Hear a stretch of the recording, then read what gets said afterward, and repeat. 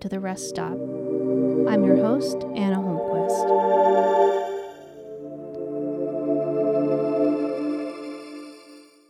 The airport is a type of purgatory. Even if we're going with the idealized Love Actually type version, where love actually is all around, it's still pretty boring. No offense, Keira Knightley, you're still my all-time crush. Overpriced food, overpriced drinks, lots of waiting, cranky people snapping at other cranky people, the promise of being crammed into an uncomfortable seat with minimal legroom for hours. Not my idea of fun. But the Denver International Airport? Now that's a different story. The DIA has been surrounded with conspiracy theories from the start. Originally slated to open in October 1993, design changes, contract disputes, and other setbacks pushed the opening to February of 1995. Shockingly, the final budget for the airport was around $3 billion more than originally expected. Could the added time and cost of the project mean that the airport had secrets to hide? Apparently, there are as many as 6 underground levels, and some theorize that tunnels exist all the way from the Colorado Springs Air Force Base to DIA, and from the Air Force Base on to the Cheyenne Mountain Complex in the Rocky Mountains outside of Colorado Springs. A dedication plaque at the airport's south entrance, dated March 19, 1994, contains a time capsule and bears the symbol of the Freemasons, as well as a reference to the New World Airport Commission. Some have taken this to mean that it has ties to the New World Order. That phrase, New World Order, has been around since at least the 1940s, when Woodrow Wilson used it to speak about his vision for international peace after the First World War. It came to refer to conspiracy theories in the late 50s and 60s. Right after World War II, the U.S. entered a period of widespread fear of national or foreign communists infiltrating society and the government. This was known as the Second Red Scare. During this time, agitators on the right also began to spread fears about the Freemasons, Illuminati, and Jews all being behind an international conspiracy. This all coalesced into the idea of a new world order, a secretive global elite dedicated to the eradication of the sovereignty of the world's nations, a shadow government seeking to create one global rule. This is also strongly tied to the Christian right specifically, and the idea that the Book of Revelation talks about a single world government ruled by the Antichrist. Televangelist Pat Robertson wrote a 1991 New York Times bestseller called The New World Order. To quote from the Wikipedia page for it, Robertson purports to expose a behind-the-scenes establishment with enormous power controlling American policy, whose principal goal is the establishment of a one-world government where the control of money is in the hands of one or more privately owned but government-chartered central banks. This conspiracy includes such elements as the Illuminati, the New Age movement, the Freemasons, the Council on Foreign Relations, and the Trilateral Commission. Robertson further claims that the rise of this one-world conspiracy is being guided by Satan to fulfill the predictions of premillennial Christian eschatology, viewing it as a sign that the end times are nearing. The word eschatology derives from 2 Greek roots, meaning last and study, and involves the study of end things, whether of the end of an individual life, the end of the age, or the end of the world. The Bible doesn't explicitly spell out a warning against a global government in that many words, but many biblical scholars have interpreted several chapters and verses to be warning against it as a sign of the end times. Here I'll be reading from the English Standard Version of the Bible. Revelation chapter 13, verses 1 through 18 say, "And I saw a beast rising out of the sea, with 10 horns and 7 heads, with 10 diadems on its horns and blasphemous names on its heads. And the beast that I saw was like a leopard. Its feet were like a bear's, and its mouth was like a lion's mouth. And to it the dragon gave his power and his throne and great authority. One of its heads seemed to have a mortal wound, but its mortal wound was healed, and the whole earth marveled as they followed the beast. And they worshipped the dragon, for he had given his authority to the beast. And they worshipped the beast, saying, "Who is like the beast, and who can fight against it?" And the beast was given a mouth, uttering haughty and blasphemous words, and it was allowed to exercise authority for 42 months.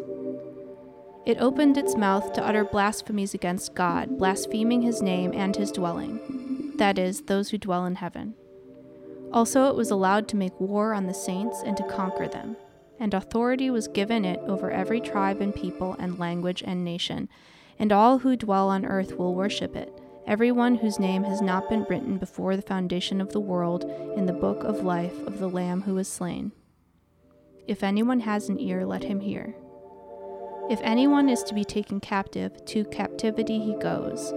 If anyone is to be slain with the sword must he be slain. Here is a call for the endurance and faith of the saints. The second beast. Then I saw another beast rising out of the earth. It had 2 horns like a lamb, and it spoke like a dragon. It exercises all the authority of the first beast in its presence, and makes the earth and its inhabitants worship the first beast, whose mortal wound was healed. It performs great signs, even making fire come down from heaven to earth in front of people, and by the signs that it is allowed to work in the presence of the beast, it deceives those who dwell on earth, telling them to make an image for the beast that was wounded by the sword and yet lived. And it was allowed to give breath to the image of the beast, so that the image of the beast might even speak, and might cause those who would not worship the image of the beast to be slain. Also it causes all, both small and great, both rich and poor, both free and slave, to be marked on the right hand or the forehead, so that no one can buy or sell unless he has the mark, that is, the name of the beast or the number of his name. This calls for wisdom. Let the one who has understanding calculate the number of the beast, for it is the number of a man, and his number is 666. During my research, I ran across several articles warning about the possibility that the COVID-19 pandemic might lead to a global government, and I've also seen warnings that the vaccine is actually the mark of the beast. Honestly, if that's what it takes to have the pandemic end, then mark me up. But I'd assume that they're not going to give me the vaccine on the right hand or the forehead, and it's not going to spell out 666. You know, I'm really glad that my knowledge of both the Left Behind and Left Behind the Kids book series is finally coming into play now that I'm 31. I read so many of them, and upon reflection, it might be where some of my general anxiety comes from. The conspiracy theories about the Denver airport extend far beyond its construction and the dedication plaque and the New World Order, however. The airport is also home to some strange art, both inside and out. 2 murals were commissioned while the airport was being built from local artist Leo Tanguma. Located in the east and west baggage claims outside of the Great Hall, each mural is split into 2 pieces separated by doorways. The first, titled In Peace and Harmony with Nature, is said to symbolize environmental destruction versus environmental healing. The first section of the mural shows burning trees in the background, animals trapped in glass cases, a girl lying in a coffin, and crying children fleeing the grim scene. In the second section of the mural, happy children and animals surround a plant. Of course, conspiracy theories specific to this mural have sprung up as well. A bird that's a central figure in the first section of the mural is a quetzal bird, which can sometimes be used as an allegory for extinction. One of the main conspiracies surrounding the airport is that a mass extinction event will happen soon, and the airport was built as a sanctuary for a select few to survive. On the other side of the mural, the plant that all the children and animals are gathered around is seen as a symbol for the new world government that will arise after the extinction. The second mural, titled Children of the World Dream of Peace, shows a soldier wearing a gas mask while holding a gun and a sword in the midst of ruined buildings. Nearby, a child hides with a teddy bear and a crying woman holds a dead baby in her arms. In the second section of the mural, kids celebrate with the same soldier dead below them. One of the kids is gleefully destroying his sword with a hammer. Again, these are just like in an airport for you to look at while you're waiting for your bags. All of this brings us to Blucifer. Okay, officially the piece is titled Blue Mustang, but Blucifer is the name that best befits the blue and barbaric-looking beast.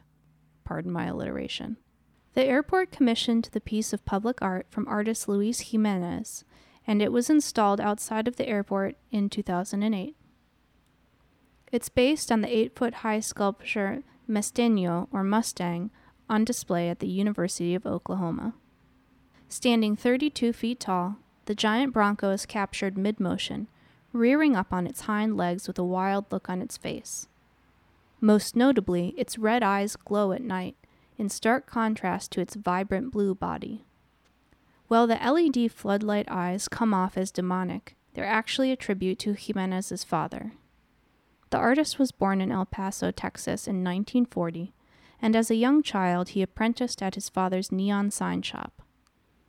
That's where he learned how to weld and paint. And his own horse, named Black Jack, was the inspiration for the final form of Blucifer. Once, when Jimenez was alone at night, he heard a noise in the living room and went to investigate, only to find a pair of eyes staring back at him. Though he was momentarily terrified that someone had broken into his home, he quickly realized that it was only his horse, Black Jack, who'd somehow gotten into the living room. I've posted photos of the sculpture on our Instagram account, and I encourage you to go look at them because this thing is really a sight to behold. Before the piece was even completed, however, tragedy struck. On June 13, 2006, a large section of the Blue Mustang fell on 65-year-old Jimenez and severed an artery in his leg. He died from the injury. At the time, he'd completed painting the head of the Mustang. The sculpture was finished with the help of his staff, family, and professional race car painters Camilo Nunez and Richard Lovato. Denver residents have raised concerns that the figure is cursed because of this accident, and also have just generally complained about how ugly they find it, with its open mouth, veiny face, and fierce expression. Of course, given all the end times theories swirling around the airport, I'd be remiss if I left out the 4 horsemen of the apocalypse. Blucifer's glowing red eyes are said to be a nod to the 4 horsemen, though Jimenez did say that the color was in honor of the wild spirit of the American West, in addition to being a tribute to his father. But to theorists, it's yet another piece of the giant puzzle that points toward a new world order and a convoluted web of conspiracy and secrets, all centered at the Denver International Airport. My parents live in Colorado Springs, so I've often flown into Denver to visit them. Whenever I pass by Blucifer, I stare in awe mixed with a bit of disgust. I thought I'd come out the other end of this episode having my dislike for the thing reaffirmed, but hearing his story, I think I've softened toward him. He can't help the way he looks, or the fact that he's been caught mid-action. Who really looks great when they're photographed mid-air, mouth open, charging forward? So really, he's not that scary. You just didn't expect to see him there, like a horse in your living room in the middle of the night. Have you been to the Denver International Airport? Do you know more about it? Did I get something wrong? Email me at reststoppod, reststoppod, @gmail.com, and I might read your email on the next episode. Find us on Twitter, Instagram, and TikTok at reststoppod, reststoppod, and check back in 2 weeks for our next episode. We release every other Wednesday. Thanks for listening, and I hope you have a good couple of weeks.